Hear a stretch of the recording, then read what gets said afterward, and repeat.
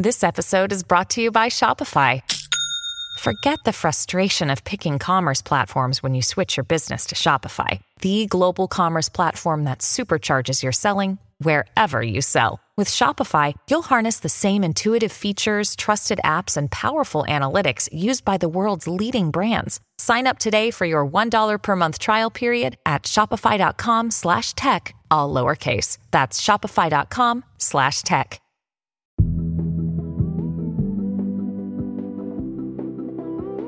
I'm Yowei Shaw. And I'm Kia Miakanatis. And this season on NPR's Invisibilia, we take on control. Hi, I'm Rachel Hampton, and you're listening to ICYMI. In case you missed it, Slate's podcast about internet culture. And while every episode of ICYMI is so special in my little Pisces heart, even though I can't remember half the episodes we've done, today's episode is one that I'll never forget. It's a really special one. Since 2015, NPR's podcast Invisibilia has explored, quote, the intangible forces that shape human behavior. Things like ideas, beliefs, assumptions, and emotions.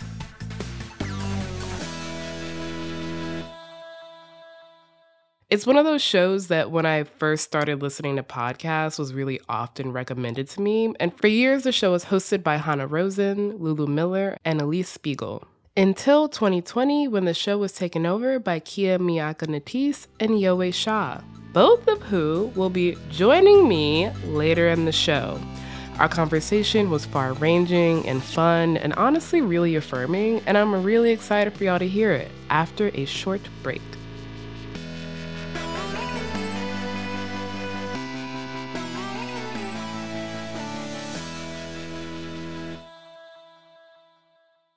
Tired of not being able to get a hold of anyone when you have questions about your credit card? With 24/7, US-based live customer service from Discover, everyone has the option to talk to a real person anytime, day or night. Yes, you heard that right. You can talk to a human on the Discover customer service team anytime. So the next time you have a question about your credit card, call 1-800-DISCOVER to get the service you deserve. Limitations apply. See terms at discover.com/creditcard. And we're back. Today, I'm joined by Yowei Shaw and Kia Miakanatis, the co-hosts of NPR's Invisibilia. I am so excited to have them here. I kind of feel like I'm in the presence of podcast royalty. Oh my gosh, stop. Don't even know what that means. Wow. We'll get into that, nice. but just so everyone can identify y'all's voices, hi, Yowei. Hi, Rachel. Thanks for having us. Of course. And hi, Kia. Hey, glad to be here. I'm, as I've said, so excited to have you here. So I'm going to ask you the question that I think I ask every single guest, which is, what were your first internet memories? Ooh, I love this question. I'm ready. Picture it. It's 6th grade. It's 1994. Ooh, take me back. Someone sends my dad a CDR, a CD-ROM of the internet, AOL, Yes. And then you put the disc in, and all of a sudden you're hearing all these noises. Set up my first AOL account, kstarburst at AOL.com. And then I distinctly remember going to school and being in I think I was in 6th grade, and the only other person who had email was Amy Zakowski, and being all right, Amy, I guess we're emailing now because we're the only two people who have this thing. But yeah, a very cherished memory of getting access to the internet and just the way it was a place that you went to. I am going online, and it was a physical act. Yes, that's beautiful. Okay, so for me, the first memory that pops up of the internet is me and my best friend Ingrid's house. And she had AIM, AOL Messenger, Instant Messenger, and she convinced me to get an account. And I distinctly remember trying it, being at her house and messaging with people at school and some strangers and her older cousin who I thought was cute. And after a certain while, I remember being nope, this isn't for me. This kind of communication and messaging just didn't work for me. And I feel that has stayed with me until now because I just don't, if people DM me on Twitter or I am so bad at messaging. I can't believe I bamboozled my way onto an esteemed podcast like yours about the internet. Because like I don't consider myself an internet person in the slightest. Like I am constantly 6 months to 5 years behind. Wow. I mean, there's a podcast for that. You don't have to keep up. As long as I have your blessing, then I will feel better about it. I mean, if everyone kept up, I'd be out of a job. So you are so are so blessed in not keeping up. I see. I'm just so curious. Is that like a big portion of like your listenership? Like people like me who like desperately need translators and guides to the internet? That is kind of a big portion of our audience, so we try to make sure that people who are extremely online also get something from the show. But like a good portion of our audience, we actually have a lot of parents who listen to us who are just like, thank God I can keep up with my 15-year-old. Like I'm not asking them what a JoJo Siwa is. They're always surprised that I know what's happening online because I listen to your show and I'm always just like, wow. You're doing a real service, healing families, generation across generation. Amazing. Yes, that's exactly what I thought I would be doing. Kia, do you consider yourself an internet person? Yes. I literally have just set my phone to the black and white setting. It's something for people with disabilities. If you have like overwhelming colors, you could set your phone to be black and white. But it's also really good to do if you're addicted to your phone. And so whenever I find myself like I'm picking it up too much, there's nothing left at the bottom of this Twitter bucket, then I'll just set it to black and white. And it turns down like the attractiveness of the phone because it's not, I mean, so much of the phone's attraction is like it's colors, it's sparkling, it's a lot of things. And so when it's in like grayscale black and white, then it's just kind of like, it's not as addictive. And I definitely, I have to cut myself off. I don't have my finger on the pulse of like all the internet happenings, but I super love going on Twitter and being like, I don't know anything about this. Let me just dig into this random, like, you know, when like everyone online is talking about some random thing that I know nothing about, I'm like happy to just sort of like dig around, try to get to the kernel of like the video that people are talking about and be like, all right, cool. It's like eavesdropping in a cafeteria. That's how I feel about most of like the internet and specifically Twitter, which has the most addictive qualities to me. For the record, though, everyone needs to know that Kia is definitely one of the, like, she's definitely the most online, like, the most internet savvy, like, on our team. Which isn't saying much. I will dip my toe in. I'm not a prolific poster at all, but I love to lurk. I'm a lurker all day. Ooh, I feel like lurkers always have the best of both worlds in that they are not necessarily being perceived, but they are seeing everything that's happening. So you don't have to worry about being caught up in the drama, but you will be caught up with the drama. I mean, as someone who loves to eavesdrop and be nosy, it's my favorite space to be in, of just like digging in deep to somebody else's life. No consequences. And then you became a journalist. That's perfect. Right. A to I get B. paid to do it now. A straight line. So actually, speaking of getting paid to do it, that's kind of a perfect segue into my next question. What has it been like taking over like an already established podcast? You know, I would say it was unnerving at first, but also really exciting, I think, to, like, for me personally, as someone who loved the show from day one, you know, like, just had been listening to it. It was like my special little audio medicine, especially those earlier seasons where they talked a lot. Like, it was basically like self-help, which I love as a genre. So I was super into the podcast from jump. And then I think to get the opportunity to lead it in this way has been like such a massive learning experience and blessing, and it's been exciting, and I've been exposed to so many different things. And also it's a lot of pressure. You know, people love this show and have a lot of ideas, but it's also been really gratifying, I think, to be like, okay, people really love this show. I really love this show. Can I show up as myself, which is different from what the hosts were like? And will people stay around for that type of stuff, you know? And I think for the majority, it has been like a really positive thing. And yeah, it's it's not without its challenges, but also extremely rewarding just to be like, oh, this thing I loved and now I help make it. It's really nice. Yeah. So tell me how exactly this takeover happened. So basically what happened was the host decided to leave, and bear in mind, this is summer 2020. And basically, like, I think for a little bit, we all thought that was it for the show. Like, that's what I thought. This wasn't, like, officially, like, we were just kind of, like, in this uncertain time.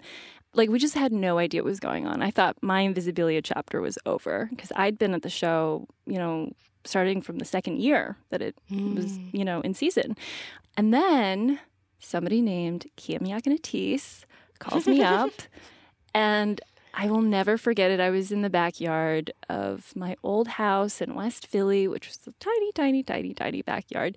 And Kia just like, you were basically like, I think that we should save the show. I think you and me should co-host. And here's why. And I just remember, like, the idea had never occurred to me that, like, me personally, like, I would ever be a host. Like, I think of myself mainly as a producer and reporter. And to even, like, think about hosting Invisibilia, like, I just, like, it was such a wild idea to me. And so I was just, like, tongue-tied and just kind of like, you're crazy. Like, get out. Like, and it was like not for nothing. It was a crazy idea. Like, but it was just that time. Like summer 2020 was like anything could happen. You better know how to dance. Like, that's how I felt about it. It was just like things are falling apart, but if you're smart, you can learn how to put them back together. And so that's what I saw happening here. Was just like it's falling apart. And I mean, bless Yahweh for telling the version where I'm the main character, because it's like you should hear all the different versions of the story where someone else was like, and then I thought. So, you know, I think it was in the air. And so I was kind of riding that wave of like, we're just in a moment where this opportunity is more feasible. But like, I will say, like, for me as like, yes, it was in the air. Like, lots of people were like maybe thinking about it, et cetera, et cetera. I hadn't really thought about it. And you just like gave me this, like, you know, those like speeches in those Hallmark movies where, you know, like the high school coach is like the team is like down 30 points on the football field, and then the coach like gives like a speech gassing up the team. Like, you gave me, like, I had never been gassed up like that before by anyone. It was incredible to just, and also for us to do that with each other. Like, that was what it felt having like. Having only worked together for a year. Yeah. Yes. It was a lot of just like, let's go for it energy, where it's like the worst they could say is no. Yeah, let's do it. Let's trust in each other and our team. Like, not for nothing, like there's a whole team of producers that were part of this effort, and we like pitched, you know, the execs at NPR put together this PowerPoint while we were also holding down, you know, we were working on other shows at the time because our show was on hiatus, and then we gave this beautiful thing, gave the pitch deck, and then Anya Grundman, I'll never forget, she like cried at the end of it. VP of programming, yeah, she was just like, wow. You know, I always say it's all about timing, and this is just like really great timing, and I think she was really glad to have two people come up with a solution and like have the energy around it of like, this thing doesn't have to go away. We're all really passionate about it and we want to keep it going. So yeah, that's really exciting. I'm picturing like a Friday Night Lights moment of this like inspirational speech. And it's really like, it's getting me. I'm really inspired, but it is time for us to take a short break. When we come back, I will still be joined by Kia and Yowei, and we'll be talking all about their relationships with the internet.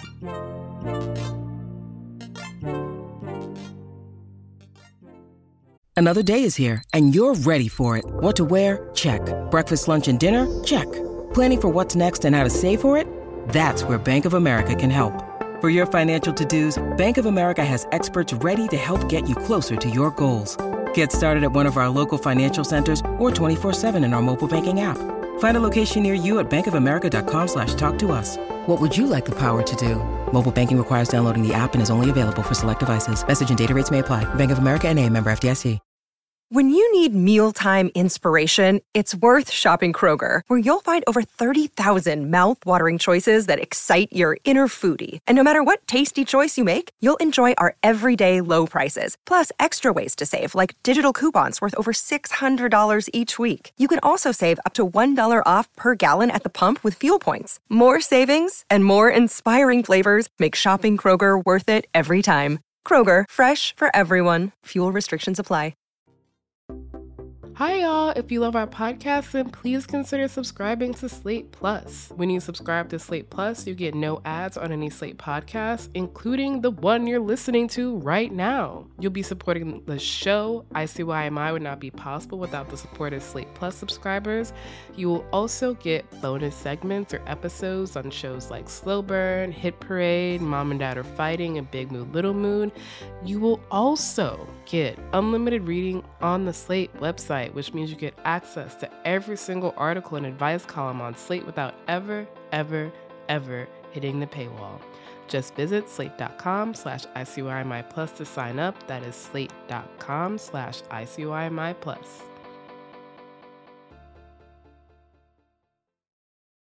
And we're back with Kia Miaka Natisse and Yowei Shaw, the host of Invisibilia. And there's actually a question I've been wanting to ask other podcast hosts for a while. So Netflix's Bling Ring documentary, which we talked about on a recent episode, really gets into how, like, in this early, like, aughts moment, this overlap of, like, reality television and, like, gossip websites and how that closed the gap between celebrities and individuals. And I think about that a lot with, like, influencers and how much ownership people feel over, like, influencers, and how podcasters in some way, because so many are by influencers, end up falling into the same trap where, like, I think consumers can't quite tell the difference between them. Right.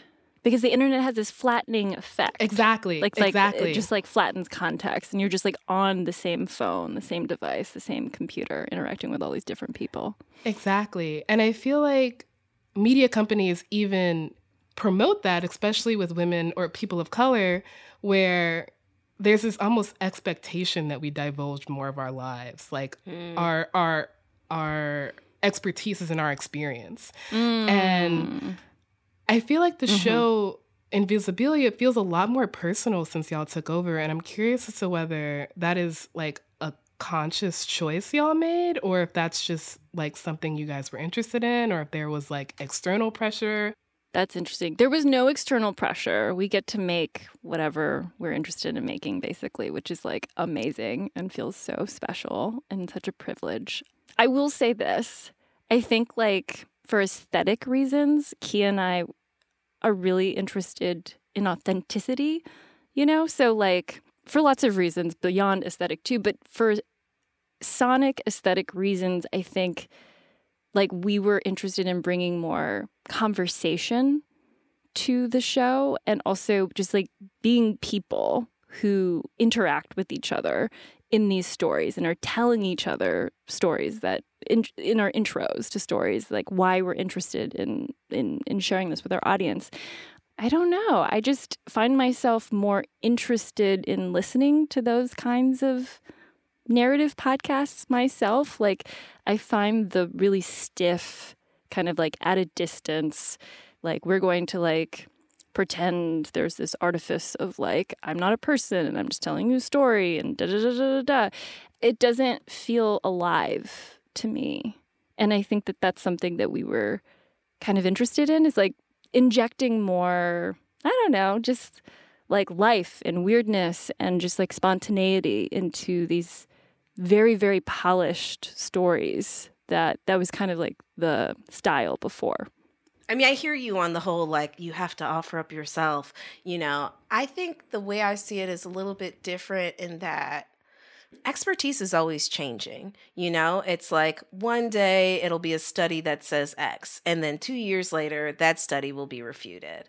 And so I am interested in, like, the experiential as the form of knowledge that we uphold, because even though your understanding of an experience might change, what happened in the experience will not, you know? And so in some ways, like, I'm interested in that intimacy. And I think also from another perspective of, like, showing the hand of the maker. You know, I think there's something that is slightly deceptive in a lot of different documentaries or news features where we present a story as if this is the way it is, and you never like reveal the fact until the credits that it's like, it's 50 people who helped shape this thing, and this particular person had this particular aspect that they really wanted to highlight for their own personal reasons. And so we never get exposed to the reality of what it means to make work, which is it's always influenced by the maker. There is never like you have to account for, it's not just the measurement, you have to account for the measurer. And so I think a lot of times in the work that I'm doing, it's like,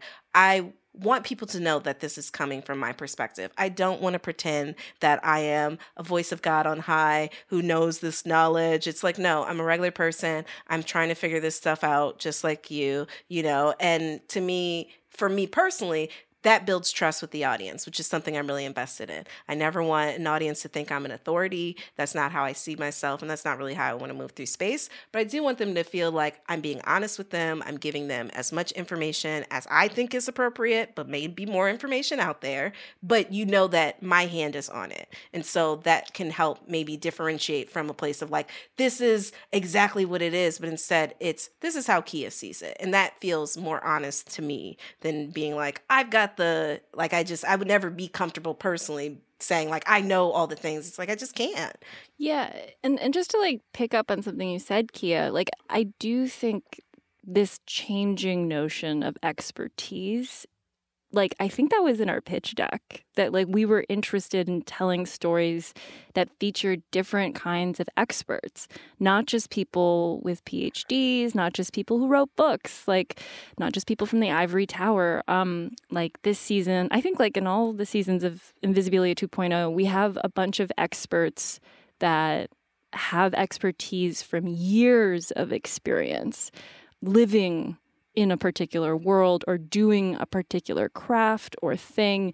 And so I think it's like almost baked into, like the political, I don't know, philosophy of like what we're trying to do now. No, that makes a lot of sense. Getting into kind of like the way y'all think about the show, I feel like Invisibilia is a show about like the invisible forces at play. And one of them that obviously I think about a lot is the internet, and these kind of like guiding hands of social media algorithms that we know are there. We don't really know how they work for a lot of different reasons, but we still refer to them almost lovingly. Like the idea of like the TikTok algorithm knows me so well is something that I run into a lot. And while a lot of y'all's episodes aren't like internet specific, the internet almost feels like a silent character in a lot of y'all's episodes. And so I'm really curious as to how y'all conceptualize the internet as like one of these invisible forces in our lives as you're thinking about episodes. That's such an interesting question. Can I buy us some time, but also I'm actually really interested. Can you like say more about, like, can you give an example of like an episode, definitely. Like a time when you saw the internet as like the silent character in one of our episodes? Yeah, so I was listening to the episode about power allergies, and a lot of the way that your expert talked about like power and the way people think about it now, or like the discourse around how women think about power, it felt very adjacent to like the kind of girl boss gatekeep gaslight like thing that's going on right now. And so a lot of the kind of things that y'all reference, really, I'm like kind of immediately thinking of like, oh, this is how this is playing out on the internet. Like this is like, it almost is like a feedback loop to me. And then Kia, your episode about the Black freediver, I was thinking about the Black Little Mermaid discourse, where I was just like, these spaces where we don't belong, like obviously it's the taking over a Disney franchise, but it's also like the imagery of Black people in water is so foreign to a lot of people. And so all of this was kind of playing out as I was listening to these episodes, and I was just thinking like, it's not like you're mentioning Instagram or Twitter or like TikTok like in every single episode, but it almost feels like it's there. I love that. I mean, I'm like, you're giving us mad content ideas. I'm like, you're absolutely right. We've never really thought about the internet, but you're right. It's invisible. It's everywhere. It's like this ever-present thing that I think we can get lost in ourselves. And so, I mean, I appreciate you just like reflecting that back to our show of like, that's how you see us. Yeah. And definitely gives me a lot to think of because it's an immense part of the work that we do, down to, the ability to work remotely. Like, it's everywhere. And it is so, because it's everywhere, it makes it hard to examine. Because it's like, I actually have a fantasy. This is a new fantasy that's developed for me related to my phone addiction, which is at some point next year, I'm going to get a dumb phone. Really? And just try it. Just try it for a month. And just like at least experience what it was like when the internet was localized to a computer that was in a location. It wasn't like constantly in my pocket. It's like if you want to go online, you have to go. I'm like, I kind of miss that distance between myself and the internet of like not always just being like, it's always there. And it kind of feels like a nasty addiction sometimes. Yeah, just to echo what Kia said, I feel like you have pointed out a blind spot for us, actually, that I'm going to be thinking about a lot after this conversation. Because I didn't mean to send y'all into an existential crisis. We love it. We love existential crises. We do. That's like our jam, actually. We're so comfortable in that space. But actually, like, because we do think, we have like a gut check list of questions where we're like thinking about like what are like systems at play that are really critical to mention in this story, like things like that. And I like the internet is not on there, but like race, gender, like all these other like huge systems that we really care about surfacing and being really strategic and smart about when we tell our stories are there. So like I feel like we have something to bring up at our team meeting next week, perhaps. Wow. I love to change the world. Welcome. We'll give you a producer credit if it goes forward. I'm just spreading producer credits across the world. That's all I ever want. I always want to just be a friend of the show. Like someone people mention, they're just like, our friend Rachel. And I'm like, that's me. Love it. Done and done. Yeah. That was actually kind of my last question. Wow. That was fast and fun. Yeah, thank you so this was much. great. I mean, do y'all have anything else that y'all want to talk about? Do you have any burning questions about the internet? I know. I actually, it's funny, as we were sitting here and it's like, it's an internet show. You talk about internet things. And I remembered this thing that I've recently learned that is just like burning on my chest. And I feel like this is the perfect place to unload it because I can't tweet about it because my friend follows me and I'm pretty sure I would get in trouble. But I'm like, this is too much good information. Have you heard of being an IG pickup artist, like an Instagram pickup artist? Do you know anything about these strategies? Say more. Do we have time? I mean, it's really sent me in a spiral because my friend has taught me about her friend's methodology of using Instagram to shop for dates. And let me just break it down for you really, really quickly. So here's her strategy. 1, you find someone who you might be attracted to, think is a decent person, but maybe they're not available or you don't want to date that person. You go through the people they follow. Brilliant. Because then now you're in the network. You're in the network. You can go through, you can see who's cute, who's not, who are you feeling, who's not, who do you have things in common with. Then you find someone you like. You reply to a story. You do not do a DM slide. You reply to a story. Because if you do a DM slide and you're not on their friends list, it might get sent into, like the third place where no one ever checks. But if you do, this is. literally, I have been brilliant. This This information. is bulletproof. Yeah. This has Make a been book. A/B tested. Yes. You're right. Yes. But the pièce de résistance is to make a collection, which I have never done on Instagram, but you make a collection of the accounts that you want to shop through. So you can just save them all to an IG collection so you can keep, it's pickup artist level skill and mastery. Or just efficient and smart dater. It's a lot, but it has just been burning me up to have this information. I have tried it slightly. I don't know if I'm really built for this world, but I am so admiring of this system that she's created, and that like she passed it on to my friend who passed it on to me, and now I'm going to put it on this podcast so the whole world. Wow. I think this needs to be a guest. No, she needs to start a podcast about this. This reminds me of this like conversation I actually saw recently where someone was talking about how they get their meal paid for, which is they just go to an expensive spot. Yeah. And they're like, I'm going to go to the spot whether I know someone there or not, just make eye contact with whoever's there by themselves. And by the end of it, I can usually get my meal paid for. And it started off this entire discourse about the ways in which like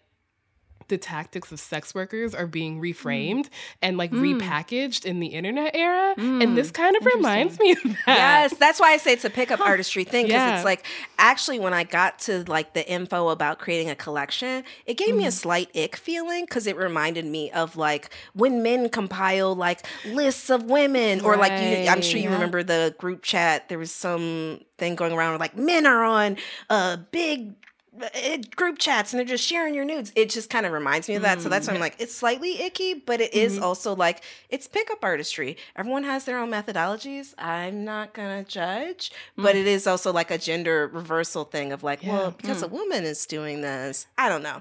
I respect the hustle. Yeah, seriously. In the vein of random other internet things that I want to get off my chest, I have Internet one confessional. actually. Kia, Yes. We're going to make that a new segment, Internet Confessional.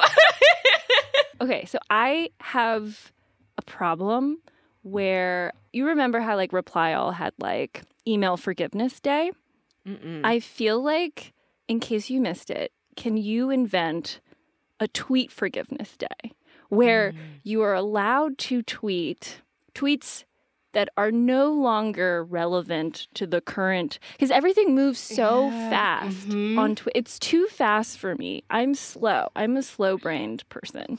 And so like by the time I like think of a tweet that I actually would like to share, it's like the moment's passed. Yeah. Mm-hmm. Do you know what I mean? Yes. And so that I is do. my question for like an internet podcast. Yeah. That I would we like can do that. you all to like take on. For me. Yes. A person Official holiday. I mean, it might be funny just to have people send in what they would want to be forgiven. Just like, what is the tweet you would like to be forgiven on this day? Oh, yeah, It's that's real. a good idea. Yeah. Wow. But I know exactly what you mean, where it's like, I have the kind of similar issue where I'll tweet something and then think of a better version of the tweet like 30 minutes later. And I'm like, oh, if I had just waited. But even I feel like it's like for me it's like it's not so much like tweets that I feel like are clever or whatever. It's like like the obligatory category of tweets that I feel like to be a good Twitter citizen to like colleagues and friends. But I'm just like so slow that by the time it's like it's like already way months past the launch. I'm like, I never did that thing. I never tweeted the thing that I wanted to do. You wow, can I still sound tweet it. like an old person right now. I'm going never to too late. personally, benevolently forgive you and say that if you want to tweet something 6 months after someone's launch, I feel like they'd appreciate it. They'd be like, you're re-upping it. Everyone's forgotten about it. Yes. I like You're the this long reframe. tail of marketing. Exactly. You're that second wave of marketing that all the publishers want. You personally. Wow, I feel forgiven. I feel released. Thank you. Wow. I'm so glad the Internet Confessional has come. We're going to keep you. I've given you some stuff. You've given me some stuff. This is the best interview. Can we be friends of the pod now? Yes. Well, thank you so much for coming on. Thank you for having us. This was so fun. Yes. Thank you for letting me unburden myself. I feel so much better.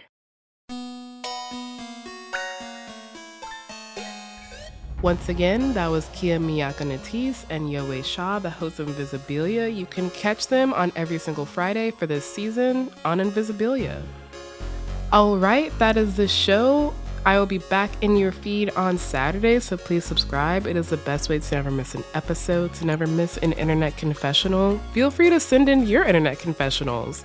Please leave a rating and review on Apple or Spotify and tell your friends about us. You can follow us on Twitter at ICYMI_pod, which is where you can DM us your internet confessionals. And you can also always drop us a note at ICYMI@slate.com.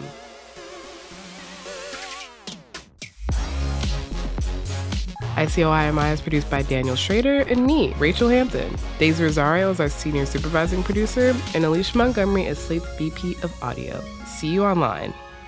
Or not. It is funny because right before we started, I was like, we've never lost an audio file before, but it's never going to happen. And both Daniel and Daisy were like, shut up. Oh, that's just like calling upon the podcasting gods to smite us. With the Lucky Land Slots, you can get lucky just about anywhere. This is your captain speaking. We've got clear runway and the weather's fine, but we're just going to circle up here a while and get lucky. No, nothing like that. It's just these cash prizes add up quick. So I suggest you sit back, keep your tray table upright, and start getting lucky. Play for free at LuckyLandSlots.com. Are you feeling lucky? No purchase necessary. Void where prohibited by law. 18+ terms and conditions apply. See website for details.